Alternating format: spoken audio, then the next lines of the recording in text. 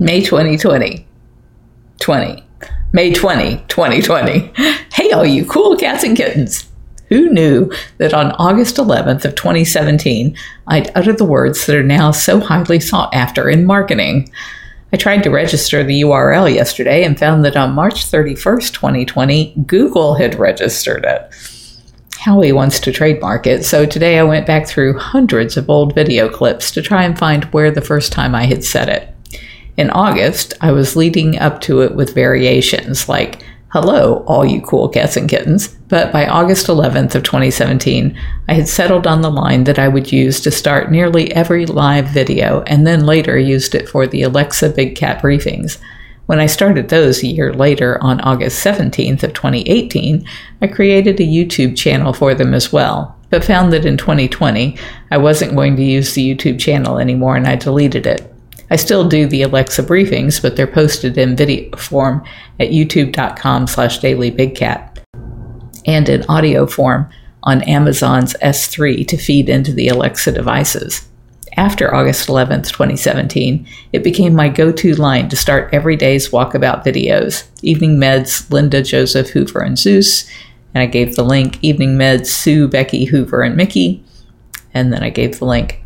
Yesterday, we had a phone conversation with Ben Webster and Carrie Whitmire of Morgan & Morgan about them taking our case against Netflix on a contingency basis. They are keen to take the case, and Ben said it will be an uphill battle since we signed the release forms, but he thinks he can win.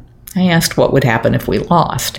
I told him I expect this could take 6 to 8 years, and that's a lot of high-priced Netflix and Garrett Good lawyers to pay if we lost.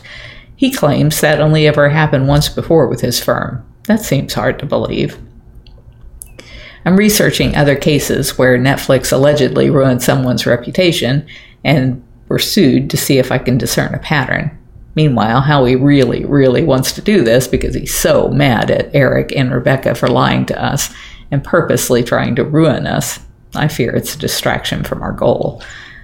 The night ended with an hour and 15-minute long Representative Grivalda fundraiser via Zoom with Wayne Pacelli and about 17 big donors who all talked to him about animal issues.